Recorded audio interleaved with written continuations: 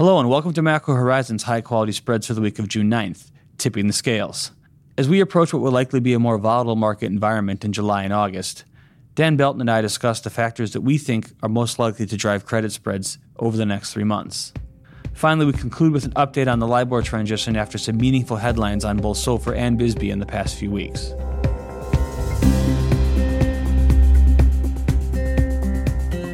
Each week, we offer our view on credit spreads, ranging from the highest quality sectors such as agencies and SSAs to investment-grade corporates. We also focus on U.S. dollar swap spreads and all the factors that entails, including funding markets, cross-currency markets, and the transition from LIBOR to SOFR. The topics that come up most frequently in conversations with clients and listeners form the basis for each episode, so please don't hesitate to reach out to us with questions or topics you would like to hear discussed. We can be found on Bloomberg or emailed directly at dan.kreiter, Krieter, at bmo.com. We value and greatly appreciate your input. The views expressed here are those of the participants and not those of BMO Capital Markets, its affiliates, or subsidiaries. Well, Dan, typically we start all of our podcasts off with a little update on how credit has moved in the time since our last recording, but don't really want to do that today. It's just a continuation of the same thing, range-bound trading. Most recent numbers show a 2-month range of only 8 basis points. That's the narrowest range in a 2-month span since 2017. And I think we spent plenty of time covering the drivers of that range. And our view is that that range will likely continue to prevail over the remainder of June.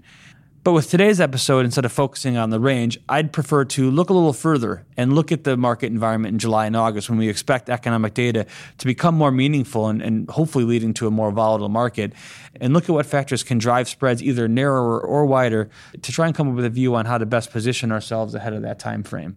And with that in mind, Dan, I'd like to start with a little discussion on what could drive spreads narrower. And to begin that conversation, I think it's worth noting that even though we've been in a very narrow range for the past couple of months, that range has been at the very narrow end of historical levels on the credit spread index. In fact, a couple weeks ago, spreads reached and maybe even got slightly through post-crisis lows of 84 basis points on the Bloomberg Barclays Index. And to find levels narrower than that, you have to go back to 2007 when spreads got to all-time lows of 75 basis points. So when you look at absolute spread levels, one has to wonder that given where we are, is there even much potential for further narrowing? Yeah, Dan, it's a great question. And I think like we've been saying for weeks and if not months now, any further substantial narrowing is going to require more economic clarity. But if you look at this from an RV perspective, you can come up with a case for spreads trading sustainably narrower once we get that clarity. So to put some context around those numbers you just gave, back in 2018, the last time that spreads were really at this 84, 85 basis point level in the Bloomberg Barclays Index, 10-year Treasury yields were trading at 280 basis points. So that 84 basis point spread represents about a 30% yield enhancement over 10-year Treasuries. Currently, spreads in the realm of 85 basis points in the Bloomberg Barclays Index represent about a 56% yield enhancement today. So compared to Treasuries, spreads are actually significantly more attractive today than they were back in 2018, despite being at the same outright spread level. And so if you were to apply that 30% yield enhancement that was at play in 2018, that would imply spreads of about 50 basis points in the Bloomberg Barclays Index, another 35 or so basis points narrower than they are today. Now, I don't think we're going to get to those levels at any point in this cycle, but it's worth highlighting that because of the low Treasury yield environment we're in today, we could see spreads move narrower than they have been in the past, just given the context. And this has been particularly relevant this week as we've seen Treasuries rally without a really clear catalyst and currently sitting under 150 despite looming heavy Treasury supply and tomorrow's important CPI print.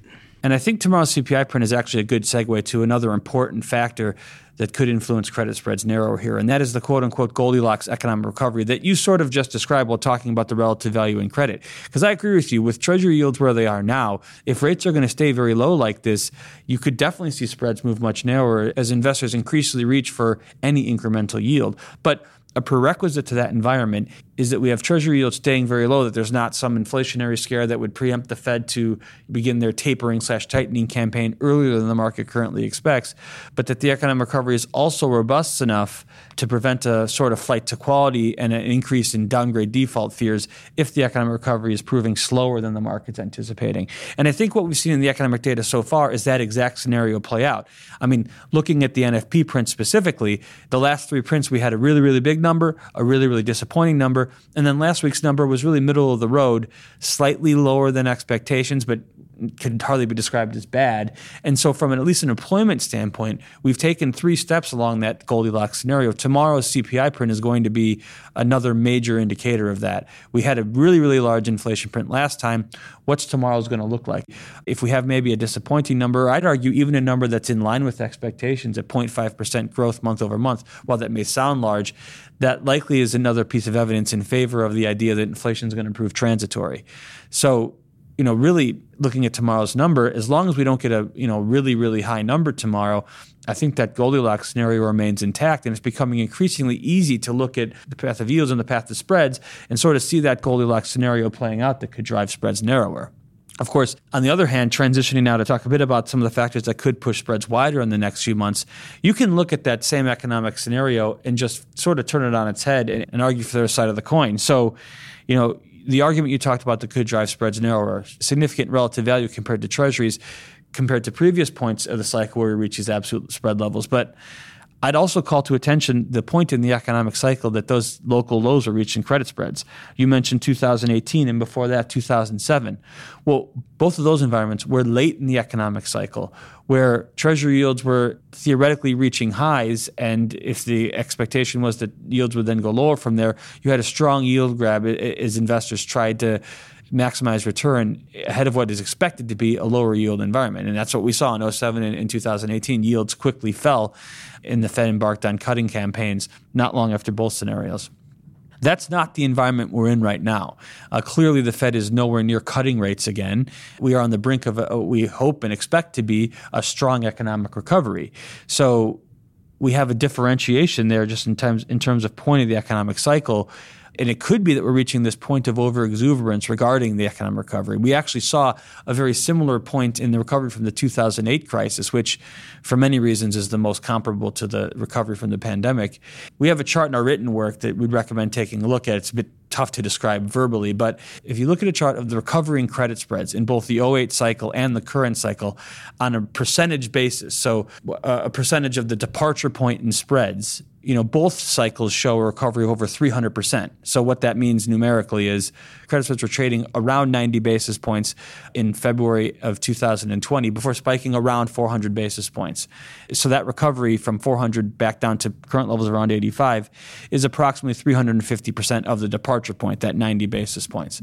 And you see a similar recovery in both scenarios. But what I want to draw your attention to is that in 2008, we reached a point not long after the financial crisis where spreads got to lows when they'd recovered about 325% before some of the optimism surrounding the economic recovery started to fade. And we saw widening in credit spreads. And even though that widening was ultimately retraced, that low point in spreads was never meaningfully breached ahead of the next stress market environment in the European sovereign debt crisis in 2011 and 12. So we reached a point of exuberance just before the economic data, quote unquote, started to matter, where spreads were never again able to breach that point. And we could be at a similar point in the economic recovery here from the pandemic. So that's one factor that I think could certainly influence credit spreads wider over the next 3 months. And the second one could be the path of monetary policy. Certainly we've talked a lot about tapering, but in the time since our last recording, we had a fairly major announcement from the Fed that they were going to sell their corporate holdings in the secondary market corporate credit facility.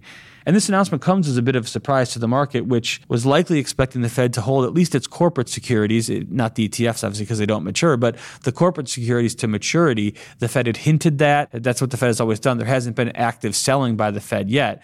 So it comes as a bit of surprise. Dan, do you think that the SMCCF announcement has any realistic impact on credit spreads?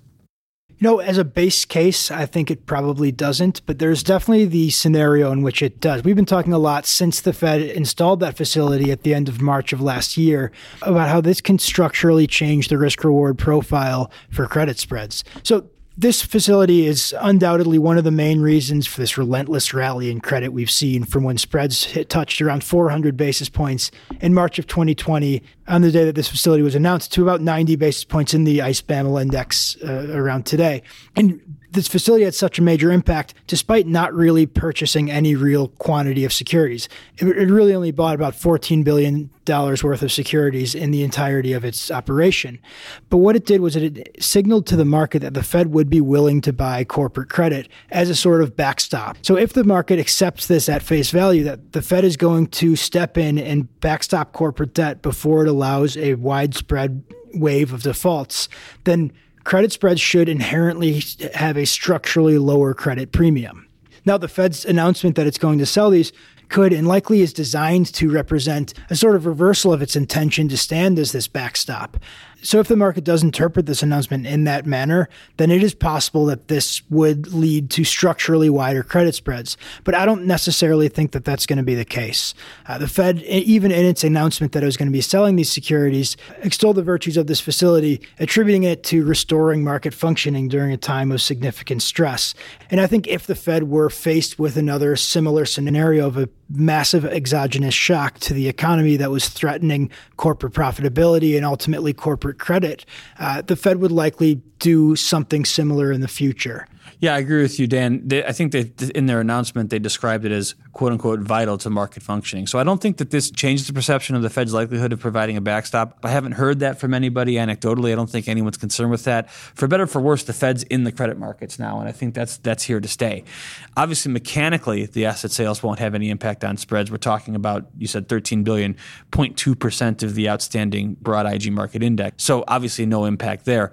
But I want to highlight one sort of sneaky way that this could put upward pressure on credit spreads, and that is the degree to which the Fed's announcement accelerates borrower issuance plans. So we've heard some anecdotes that after the Fed's decision, corporate treasurers maybe got a little less certain about the near-term stability in credit spreads and pulled forward some issuance plans for fear that the market environment may not be as supportive later in the year. And if the announcement from the Fed on the SMCCF does bring about heavier supply in the near term, that could potentially weigh on spreads. Dan, have you seen any evidence that the SMCCF announcement could potentially be driving heavier supply? Yeah, it's hard to say with certainty, but it does seem like it's definitely possible given the issuance patterns we've seen lately. We saw a rare Friday issuance just a couple days after the announcement, and then Monday was extremely heavy. We saw $22 billion in supply. So I think it's possible that that's at least somewhat attributable to the uncertainty that the SMCCF sales are bringing. But even if it's not attributable to SMCCF, the corporate supply is inarguably remaining quite heavy compared to years past, excluding last year, of course, and the obvious impact from the pandemic. Aside from it last year, we're on pace for a record year in corporate supply, and there are a few drivers of that I think could lead to technicals continuing to weigh on the market in addition to the SMCCF. And one of those factors is SLR uncertainty. We continue to see corporate supply very heavily tilted in favor of financials. In fact, if you look at the share of financial supply in all of 2020, and then you look at the share of financial supply in 2021, we've seen a growth of 13 percentage points, which is far away the largest growth of any sector. And to put it in context, the second largest growing sector, communications, is up just 1.7%. So clearly financial supply is very, very heavy here. And I think we know the two main drivers behind that. The first is just opportunistic funding, given where yields are right now. But the second one is this ongoing uncertainty surrounding the SLR, where the Fed has been basically silent on the matter since March when their temporary exemption of reserves and treasuries expired, but they hinted strongly at a more permanent rule that we haven't heard anything about. And with banks sort of stuck in limbo here, supply remains heavy as they continue to fund reserve and treasury portfolios that may ultimately be excluded from leverage calculations. We have a Fed meeting next week.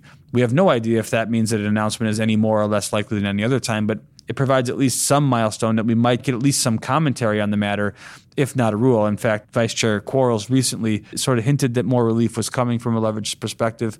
So hopefully we'll know more on that. But at least in the near term, financial supply could remain very heavy.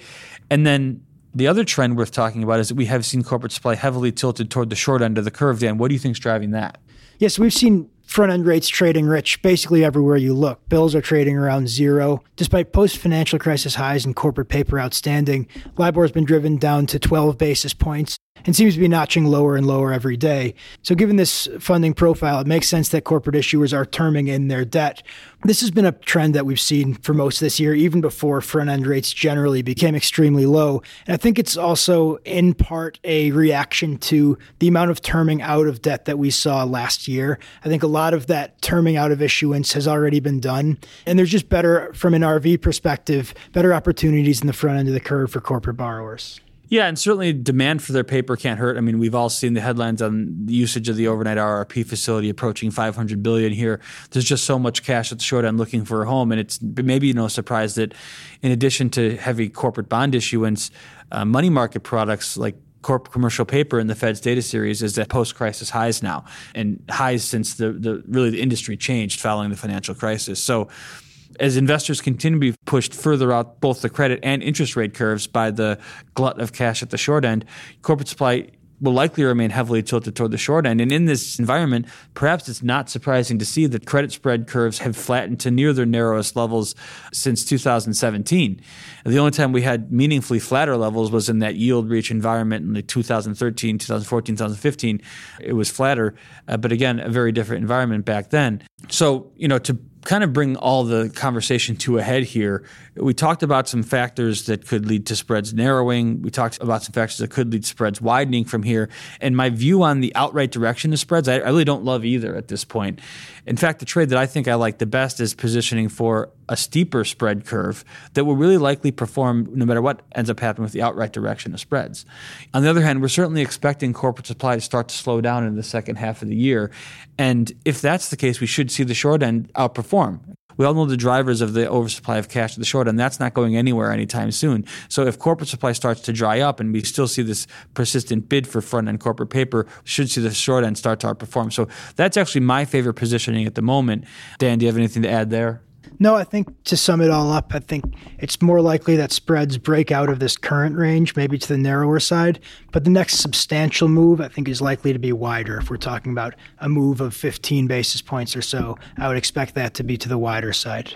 All right, well then before wrapping up today, Dan, I just wanted to very briefly talk about the LIBOR transition. We've had some meaningful developments since we last talked about it on the podcast a few months ago. And I think the first one, of course, has been the growth and popularity of BSBY as a potential alternative reference rate instead of SOFR in the post-LIBOR world. The last time we talked about BSBY, I think we'd had a recent CD issuance from Bank of America being the only BSBY-denominated cash product that had yet been issued. But in the time since, we've had two other CDs and then two FRN issues, one from Bank of America and one from U.S. Bank. And in addition, we've seen loan syndications tied to BSBY. We've had the first couple swaps traded bilaterally tied to BSBY. So clearly, enthusiasm around BSBY continues to grow. We've had anecdotally a ton of interest from both issuers and investors on the subject, looking to get BSBY approved, asking plenty of questions about, ultimately which rate will win out, which was the one that I should be focusing on at the moment.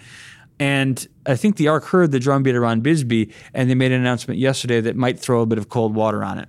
Yeah, certainly it seems like the ARC's been listening. And it has to be mentioned that, just 11 weeks after the ARC's announcement that it will not be recommending a term rate by the middle of this year, and potentially not recommending a term rate at all this year, in conjunction with the CFTC announcement, the ARC stated that they will be recommending a SOFR term rate very shortly after the July 26th recommendation from the CFTC that interbroker dealers switch over from LIBOR to SOFR. So bottom line is we will be getting a SOFR term rate likely in early August. So I think that has implications for the derivative volumes in the post-LIBOR world between BSBY and SOFR.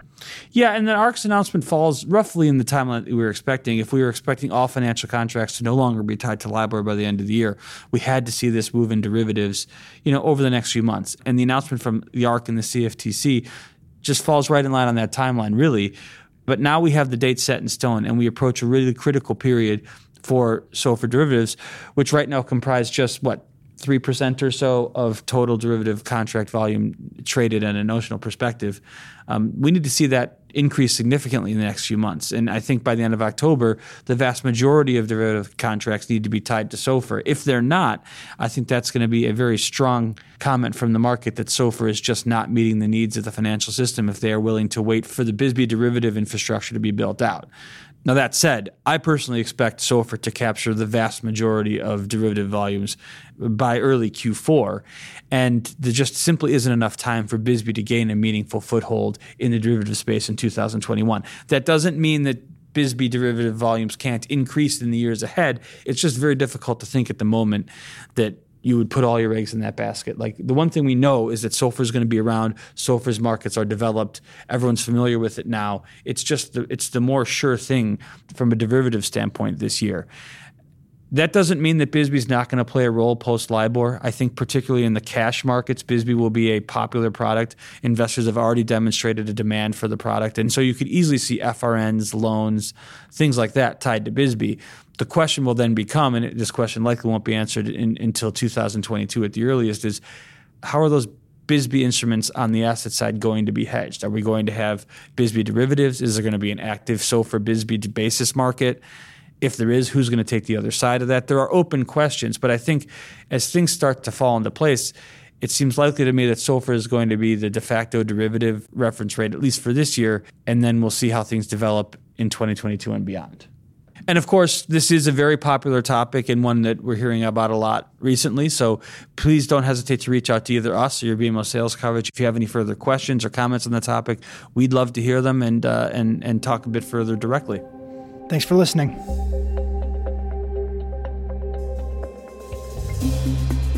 Thanks for listening to Macro Horizons. Please visit us at bmocm.com/macrohorizons. As we aspire to keep our strategy efforts as interactive as possible, we'd love to hear what you thought of today's episode. Please email us at daniel.belton, BELTON, @bmo.com. You can listen to this show and subscribe on Apple Podcasts or your favorite podcast provider. This show is supported by our team here at BMO, including the FIC Macro Strategy Group and BMO's marketing team. This show has been edited and produced by Puddle Creative. This podcast has been prepared with the assistance of employees of Bank of Montreal, BMO Nesbitt Burns Incorporated, and BMO Capital Markets Corporation. Together, BMO, who are involved in fixed income and foreign exchange sales and marketing efforts.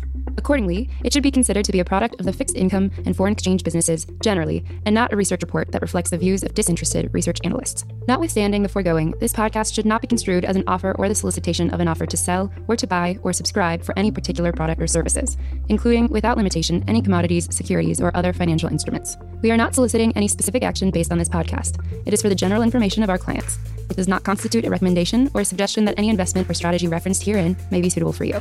It does not take into account the particular investment objectives, financial conditions, or needs of individual clients. Nothing in this podcast constitutes investment, legal, accounting, or tax advice, or a representation that any investment or strategy is suitable or appropriate to your unique circumstances, or otherwise constitutes an opinion or a recommendation to you. BMO is not providing advice regarding the value or advisability of trading in commodity interests, including futures contracts and commodity options, or any other activity which would cause BMO or any of its affiliates to be considered a commodity trading advisor under the U.S. Commodity Exchange Act. BMO is not undertaking to act as a swap advisor to you or in your best interests in you. To the extent applicable, will rely solely on advice from your qualified independent representative in making hedging or trading decisions. This podcast is not to be relied upon in substitution for the exercise of independent judgment. You should conduct your own independent analysis of the matters referred to herein, together with your qualified independent representative, if applicable. BMO assumes no responsibility for verification of the information in this podcast. No representation or warranty is made as to the accuracy or completeness of such information, and BMO accepts no liability whatsoever for any loss arising from any use of or reliance on this podcast. BMO assumes no obligation to correct or update this podcast. This podcast does not contain all information that may be required to evaluate any transaction or matter, and information may be available to BMO and/or its affiliates that is not reflected herein. BMO and its affiliates may have positions, long or short, and affect transactions or make markets in securities mentioned herein, or provide advice or loans to, or participate in the underwriting or restructuring of the obligations of issuers and companies mentioned herein. Moreover, BMO's trading desks may have acted on the basis of the information in this podcast. For further information, please go to bmocm.com/macrohorizons/legal.